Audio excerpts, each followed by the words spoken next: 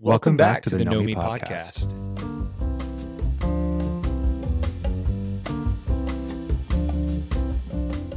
Hello, and welcome to the Know Me podcast, where we dive deep into understanding ourselves and the world around us. I'm Cynthia. And I'm Madeline. Today's episode is not just special, it's a first for us. We're stepping back today to let a trio of incredible voices take the lead. It's our first ever podcast takeover. We've always believed in exploring different perspectives, and today it's all about shining a light on a topic that's often left in the shadows: men's mental health. With us usually at the helm, we've had many conversations about mental wellness and awareness from our perspectives. But this time, we're handing over the reins to three amazing men from our coaching leaders at Know Me. Each of them brings a unique viewpoint and a wealth of experience. They'll be exploring the silent struggles, the unspoken strengths, and the paths to understanding that men often face in their mental health journeys. They're here to share, to challenge, and to open up a dialogue that is so necessary yet often overlooked. Whether you're a man struggling to find your path, someone who wants to support the men in your life, or just someone curious about this crucial topic, you're in the right place. It's about breaking down barriers, fostering understanding, and empowering all of us to be more compassionate and informed. So let's welcome our host for today. Take it away, gentlemen. Why are you passionate about starting the conversation around men's mental health? I think it's a topic that needs to be discussed more openly throughout the world. We need to try and reduce the stigma and stereotypes that surrounds men's mental health. We need to try and empower people and give them the space to open up. Men are, I think, storytellers. There is a real innate ability, and I think that if we harness that and create spaces where we can build on common knowledge and share what maybe some of my stories are that might help you, and vice versa. But we need to have those spaces where the stories can be told. I think like creating this awareness is going to hopefully become like a snowball effect. So the one person then goes, actually, I'm going to talk about my feelings, or I'm going to open up. And whether that's through social media, whether that's through friends, it will hopefully then should feel like inspiration to another person. And they go, actually, I'm going to do the same thing. And then hopefully this small thing that we have here becomes much larger. And that change has to start with a personal change. So it's great to be able to talk to friends and family about these things, but ultimately some people don't even think about that inside. And the access of I'm struggling can manifest as feeling like something else, which then the behavior that comes out of that might not be the most helpful, healthy, or enriching things for ourselves, but also the people around us. I think what Matthew just said is really important, feeling it inside, knowing actually maybe what I'm feeling isn't right. Maybe what I feel is getting to that first or maybe the second stage where you can feel you can talk about it.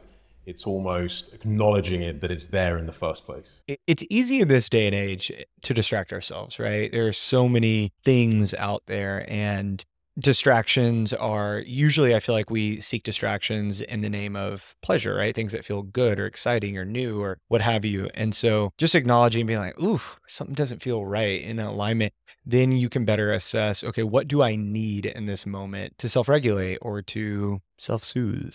I think that's a really important point, because when we look at things that are soothing, that we lean into, very often those things are intentionally designed for us to use in some way. If we think about gambling, or we think about drink, drugs, sex, or like sex appeal, all of that is designed to tap into our innate wanting to avoid pain. So it's super easy to fall into those things. So being able to articulate things that soothe us, that actually benefit us, that move us forward, checking in with that, okay, this feels good, but is this helping me? Is this helping my relationship? Either relationship to self or relationship with my family or my colleagues or whatever. Ultimately, there's a lot of money and research that goes into tapping into our animal impulses. So being able to recognize how we can get relief, because life is tough sometimes. It will always be tough. We shouldn't strive to never feel bad, because that's not realistic. And also, the most important learnings in my life have come from pain and tough moments. So that's not the goal. I think the goal is, how do I support myself? What does wellness feel like? What does self-care feel like that actually nourishes me? Sitting down and watching a streaming service, I probably shouldn't say any names, but a streaming service for 6 hours, is there anything wrong with that? there's not necessarily anything wrong with that, but is that really nourishing me? Is that really helping me to process what's going on? And sometimes we do need to just disconnect, but there is a difference between numbing out and calming. So I think there's going to be a lot of people who are going to be viewing this and going, I don't really understand what that feels like. Is there a moment where you then go, actually, I've been sat here for 4 hours and I've done absolutely nothing? Is it a switch that flicks in you? Is it something that you're feeling in your gut? Is it something you feel in your mind? For me, it's always about the feedback. Sometimes when we first start, certainly for me, you use the data of the consequence because it might not be accessible to mid something or before it actually happens to snap into that. But the consequence of that, so 4 hours, 6 hours have gone by.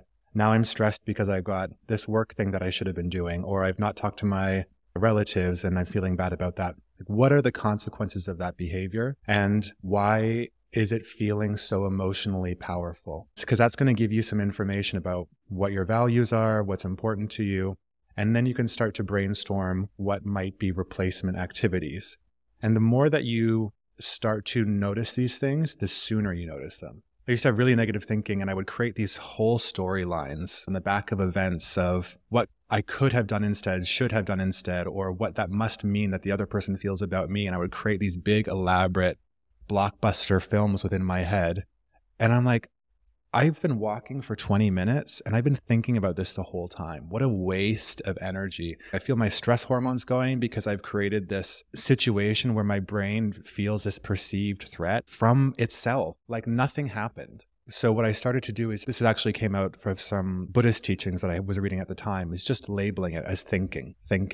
And the more I did that over a period of time, I started to catch myself sooner and sooner. When you're in a place where you're feeling so down in the dumps and feeling like where you're not feeling empowered, it's harder to tap into the things that you know when you're feeling a bit better, when you're feeling a bit more resourceful. First of all, you're creative, Matt. I know what it feels like to do storytelling up here. I too am a victim of that. I'd be remiss not to mention it. I find when I am overthinking, just simply put, let's call it that, maybe I'm delving into what could be perceived as dangerous territory of storytelling about others. But if I'm just overthinking, even about what it is I need to do to go through my day, I find often what grounds me and what I start to feel well or feel better is if I go on a walk, just walk it out, walk it off. And I think that fundamentally to better understand what we as men need to live a well-lived life or live a life of better overall well-being is asking ourselves in key moments, what would serve me?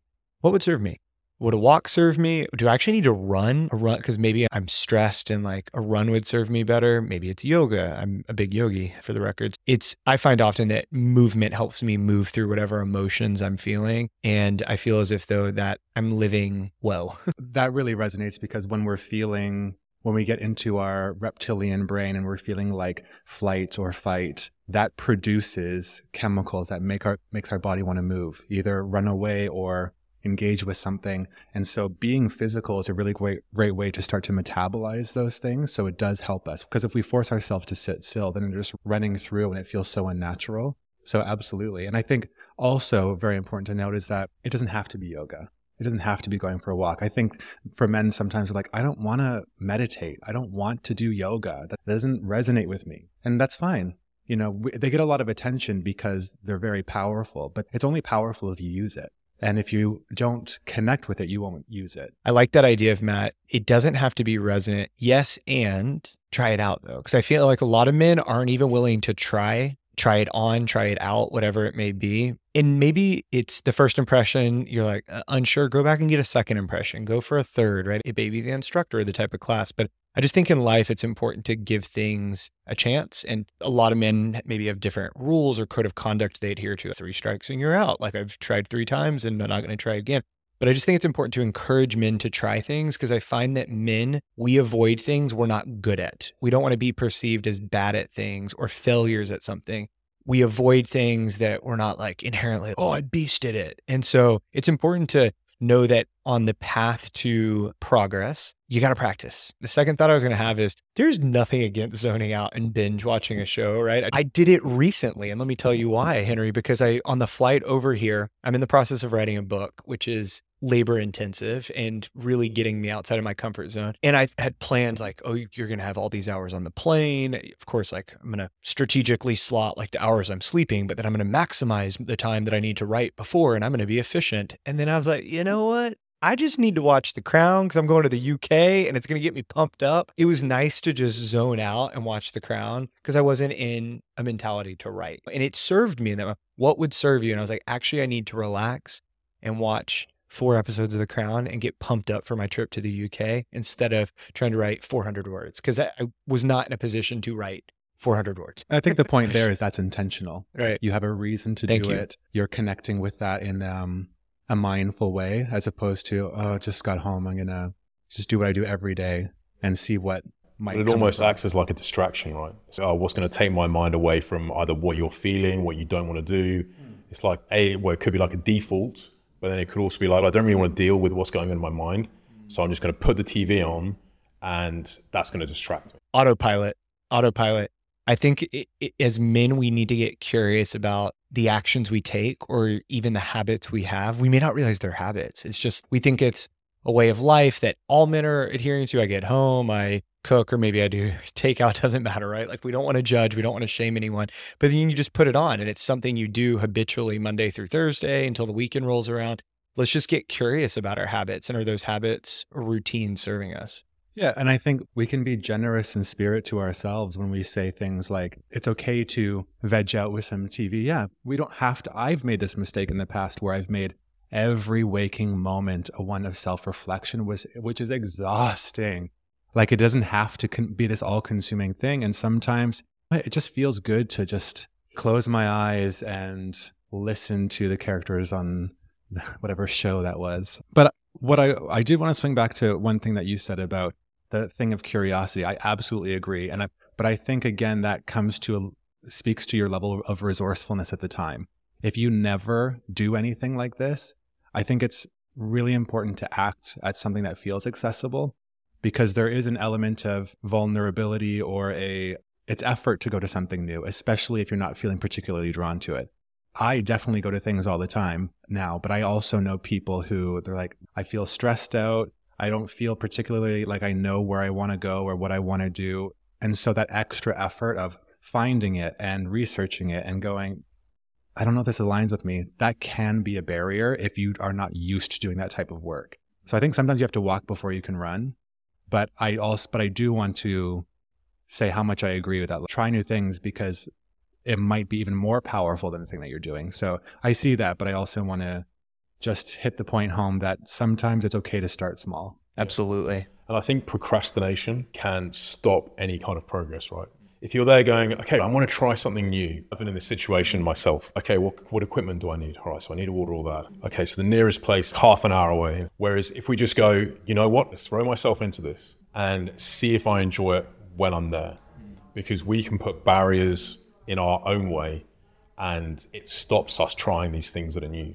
But I completely resonate with what you say. Put yourself out there and try something different. It doesn't have to be walking. It doesn't have to be jogging. It doesn't have to be gymnastics, for instance. It could be something new. Totally. Climbing, you know? Yeah. Comedy, improv class, Baton. cooking class, Exactly. fire twirlers. Do either of you have a journaling practice? Yes. Yes. And I'm going to put my hand up Let's go for it. and I'm going to say that I have tried this a couple of times in the past. For one reason or another, I couldn't make it stick. I think because I wasn't regimented enough with my habit. So I wouldn't take my journal up to bed with me and then you don't do it. You've lost that habit right away. Whereas now it's, okay, I need to take my pen up. I need to take my journal up. And as long as I take that up to bed with me, I'm doing it. And it's going to be a month tomorrow where I've done it every day, which is that's huge, like for me. So yeah, I've got into it recently. Whereas I'm like, that would be a really nice dust protector beside my bed. Because for me, that's one of the things I tried. I knew how powerful this was supposed to be of a tool, but I just wouldn't do it. And so what I do instead is I either do a recording of myself if I need to talk to future Matt who might be struggling with something or whatever. I might record something of myself, or I'll do a voice note because I don't like writing. If I'm learning something, yes. But when it comes to just journaling on a daily basis, it's not accessible to me. I don't really want to do it. So I found a different tool to get the benefits of that self-reflection without it having to be in that format. Sure. I think you both have highlighted what works for you, Henry, is a system, having it by your bed. Matt, what works for you is changing the medium. Exactly. I'm still figuring it out for me, but I've noticed that if I put myself in a position to succeed, so to speak, if I have my planner on top of my laptop, I like opening written page before I get on a thing that has calendar notifications and pings and multiple tabs maybe that haven't closed out in the last 3 weeks, or, it's like time to close all the tabs at the end of the month. So it's nice for me to ground myself, but by no means am I an expert at it yet. I just find that asking myself simple questions such as what's working, what's not working, and what's next, like writing that down before I get on my laptop or phone, has been instrumental in helping me feel like I'm living a well-lived life or an intentional life. So do you journal in the morning? In the morning, Okay. exactly. So I'm the opposite. Yeah, I do it in the evening. Yeah. So I try and unpack everything that I felt throughout the day. And I think it helps clear your mind for sort of like good restful sleep, and getting it off your chest onto the paper, and you feel like you've taken some of that weight off. So for me, yeah, it definitely helps. Like you say, it doesn't work for everyone. Sure. I'm almost hearing what you're suggesting is very pensive and reflective. And I love this idea of purge. I see a lot of value in that because I struggle sometimes when my head hits the pillow. Past versions of me have fixated on what I didn't do as opposed to being proud or celebrating what I did do. And that's where my gratitude practice, I lay in bed at night and I try to think of 3 things and be very specific that I'm grateful for. And then in the morning, set an intention. And I'm also laying in bed. It's like dreading getting out. You can do this, Milo. We're going to count down 5, 4, 3, 2, 1. But who do I need to be today before I go in planning mode? Because I do feel that, just to juxtapose, if yours is more pensive, mine is more preparation in the morning of, okay, before I even look at the calendar to inform this, what is my intuition telling me? What is the most important thing I need to do? Not just the first thing and then am ruled by my calendar and going one by one. I think this is a nice segue actually into, if you don't get something done during the day, don't beat yourself up. And it's even if you have failed at something, don't beat yourself up about it. Learn and go, okay, right, I'll do better tomorrow. It's giving yourself that space to go, I'm not perfect, and that's okay. I love that. I think more men need to be kind to themselves.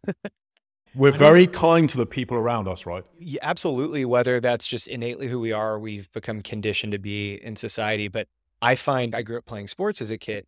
And when I scan my brain, very few coaches I had were actually mean to me and like, you suck, mom, you didn't hit the ball. And it's like, yeah, why is that my internal monologue? Like, you missed, you like do better. It's the best coaches I ever had were encouragers and said, hey, at least you swung at the ball. Like, you're going to hit some, you're going to miss some, keep going, keep trying. And that is when we shift our mindset to that place of, I am my own best friend. I am my own best cheerleader.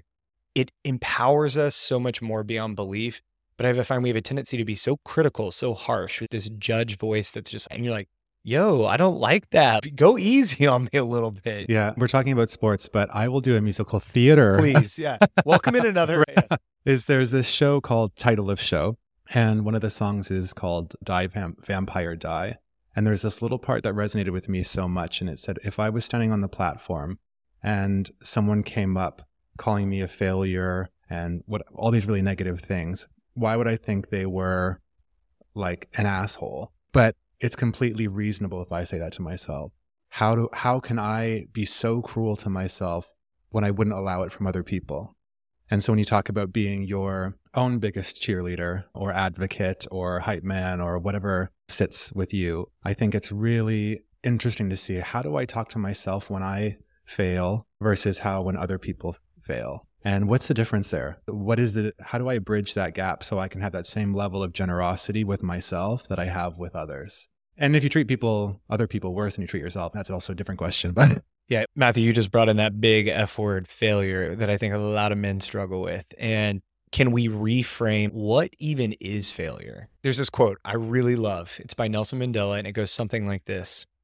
I either win or I learn, I never lose. That's not it. Somebody needs to fact check me, but it sounds really good. It's basically something into the effect of like, life isn't about winning and losing. Even if I lose, it can be reframed as a learning instead of a loss. And I think that's so brilliant of just, if we tell ourselves mentally that mental chatter, like I'm losing, I'm behind, I'm not ahead or where I want to be, then we get fixated in that icky space of just, I suck. And as we talk about men's mental health, the way we speak to ourselves first and foremost is so important. So if we can reframe it to, what is this teaching me? Or what am I supposed to learn here? Or how can I move forward from this learning? I think that's so powerful. And believing you have the resources to learn from it.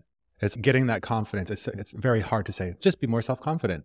But if you speak to yourself with kindness and you say, it's okay that I failed because I learned this, what the quote that you were given reminds me of what I say all the time is, suffering or pain is tuition. And if you learn the lesson, if you go to the class and you get something out of it, it's worth it. But if not, you paid all that money for nothing. And then you're just broke and sad. And we know that cognitively, the messages that we continue to either absorb internally or externally, the things around us as well, really affect how we perceive things.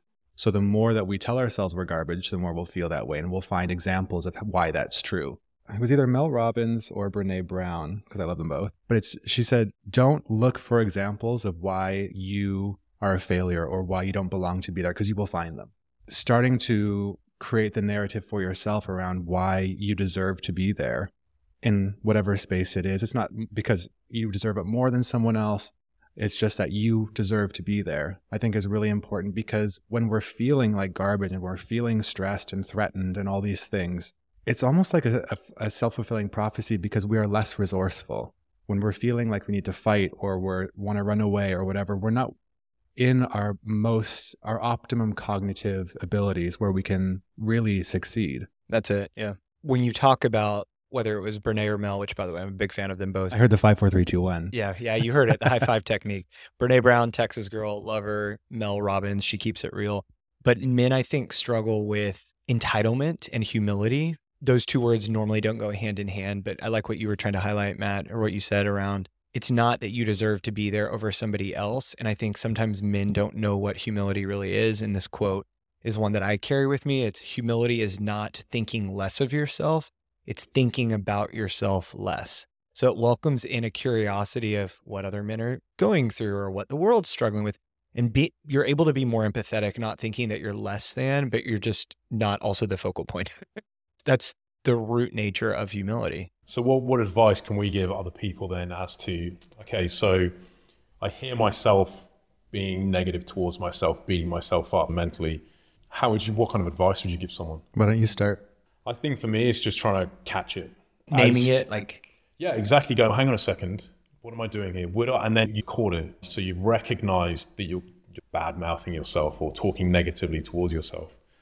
And then you question it. Okay, am I that person?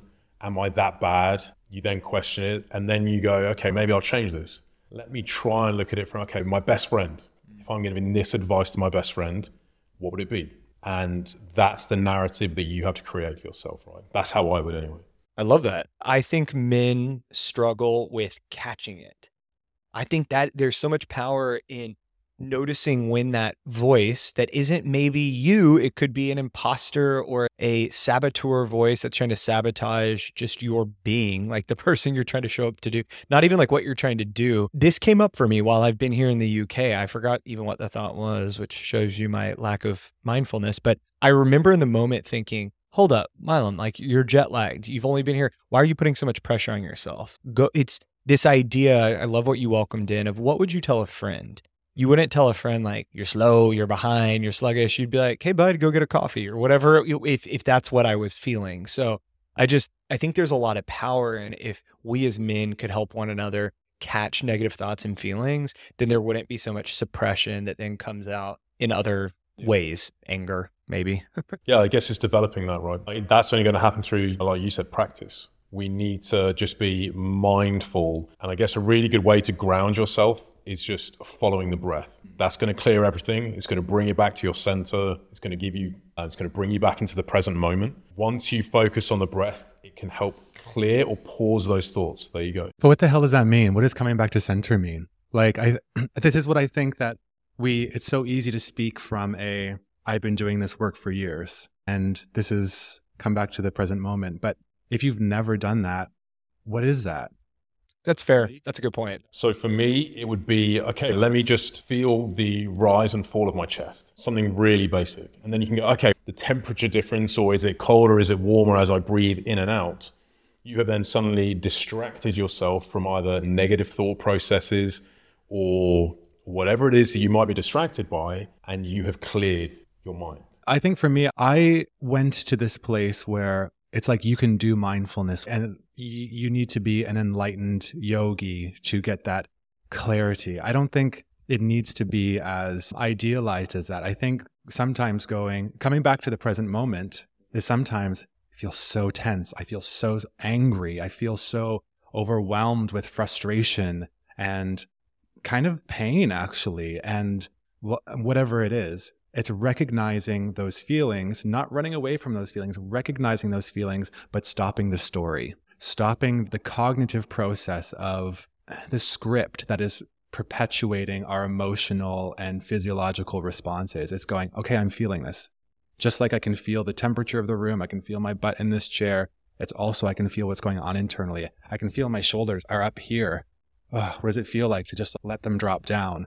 And I think that starting with those types of things, it can be easier for people who aren't used to doing that work than saying, let's just come back to center. I'm like, what the hell does that mean? But that's how I felt before. Now I'm like, I know what you mean, what you're trying to say to me. But Sure. sometimes people don't. You have to walk before you can run. Yeah, but I think I was more going on to the fact of breathing, like just following the breath. Coming back to center, whatever you want to call it, you don't have to resonate with that. And this is the thing, it's not a one size fits all. It's more that body wisdom rather than the more breath work. But there's different ways of doing it, right? And that's the thing. Don't go, oh God, I have to do it that way. There's other ways that you can do it. For me, my breath is an anchor. I carry stress or I feel stress in my gut. Like my stomach will drop and I'll be like, oh, I need to run to the bathroom. TMI. Let's get more sound bites on this. For real. But that's how I know that either that email I read, like it used to happen when I was in the corporate world, got an email that did not sit well with me. And I would just feel my stomach drop and be like, oh crap, like how do I write this wrong or rectify this? And so for me, if I can just breathe through it, then that helps me regulate of what is the best next step, right? Instead of having a knee-jerk reaction of fighting it, maybe being more combative and going back and be like, per my last email, actually, it's saying, okay, hold on, wait a minute. But that's for me. And you bring up such a valid point, Matt, like people that have been doing self-awareness work or mindfulness work, whatever we want to call deep inner work over a long period of time, they start to know themselves better. And it can look different for different men. It can look different for all of us, but I do think there is a lot of power in regulating the breath because when I do so, or when I take a drink of water, I notice that when I get nervous, I bite my fingernails. Can't shake the habit, 34 years on this planet. In order to break it, I don't breathe because that's not going to make me stop. But I will take a drink of water. And then that actually physically gets my fingers out of my mouth and drinking out of a water bottle instead. So it's just knowing what you need in those moments of anxiety. I think it might be useful for some people. One thing that I always try to remember about breathing is that it's not just some spiritual idea. It's that there is science behind the fact that when we feel threatened, when we have that perceived risk and we're reacting rather than responding, what you were talking about, is that our breath will change. It will go into a more shallow, rapid point because if we're trying to run away, we have physiological changes. So when we force the breath, it reverse engineers the messaging that actually we're in a space where we can do relaxing breath, and it will tell your body that it's okay to relax because you can't do you don't do relaxed breathing naturally when things are really bad. But when you force that, or force, it sounds not the right word I want to use, but when you engineer that, your body will start to listen to that knowledge of, okay, actually we're safe. And then it can respond from the inside. Love that. I think this is a really good place to land. I think it's been great us getting together. I think it's been really nice to meet you both in person, which is awesome. Obviously, we've covered a lot of things in this conversation, and I think that there are so many more places to go. So, Milam, if people want to get involved in this conversation, how can they do that? It's a great question, Matt. Rome wasn't built in a day. We are building something special. If you want to discover more, go to nomi.com/men. So we'll see you in a couple of weeks. Be well. That brings us to the end of this episode. We hope our conversation provides some insight and practical ways to navigate and understand you. If you have found our show to be helpful, please pass it along. Madeline and I are hoping you will join us in creating a ripple effect of mental health and well-being. As always, thanks for listening to the Nomi podcast. This is Cynthia and Madeline asking you to be good to you.